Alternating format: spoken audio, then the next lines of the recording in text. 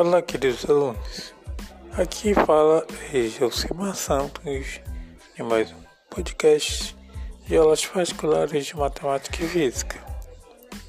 Nessa terceira temporada falaremos sobre eletricidade.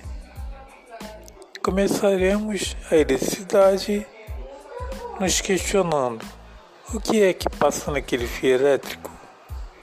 O que passa dentro do fio elétrico? Como se transporta a energia que vem da concessionária até a minha casa? Vamos começar estudando dentro do fio. Como se comporta as moléculas, as partículas dentro do fio para que carregue essa energia. Para isso, teremos que estudar a menor partícula do corpo, que é o átomo. Então, lembrando que o átomo é composto no seu núcleo de nêutrons e prótons, e por fora, na sua eletrosfera, os elétrons.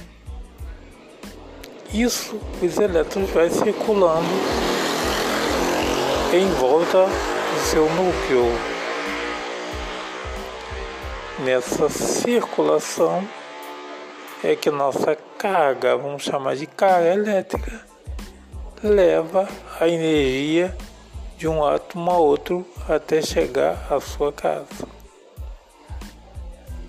Lembrando que são várias partículas minúsculas, são vários átomos que compõem um fio elétrico.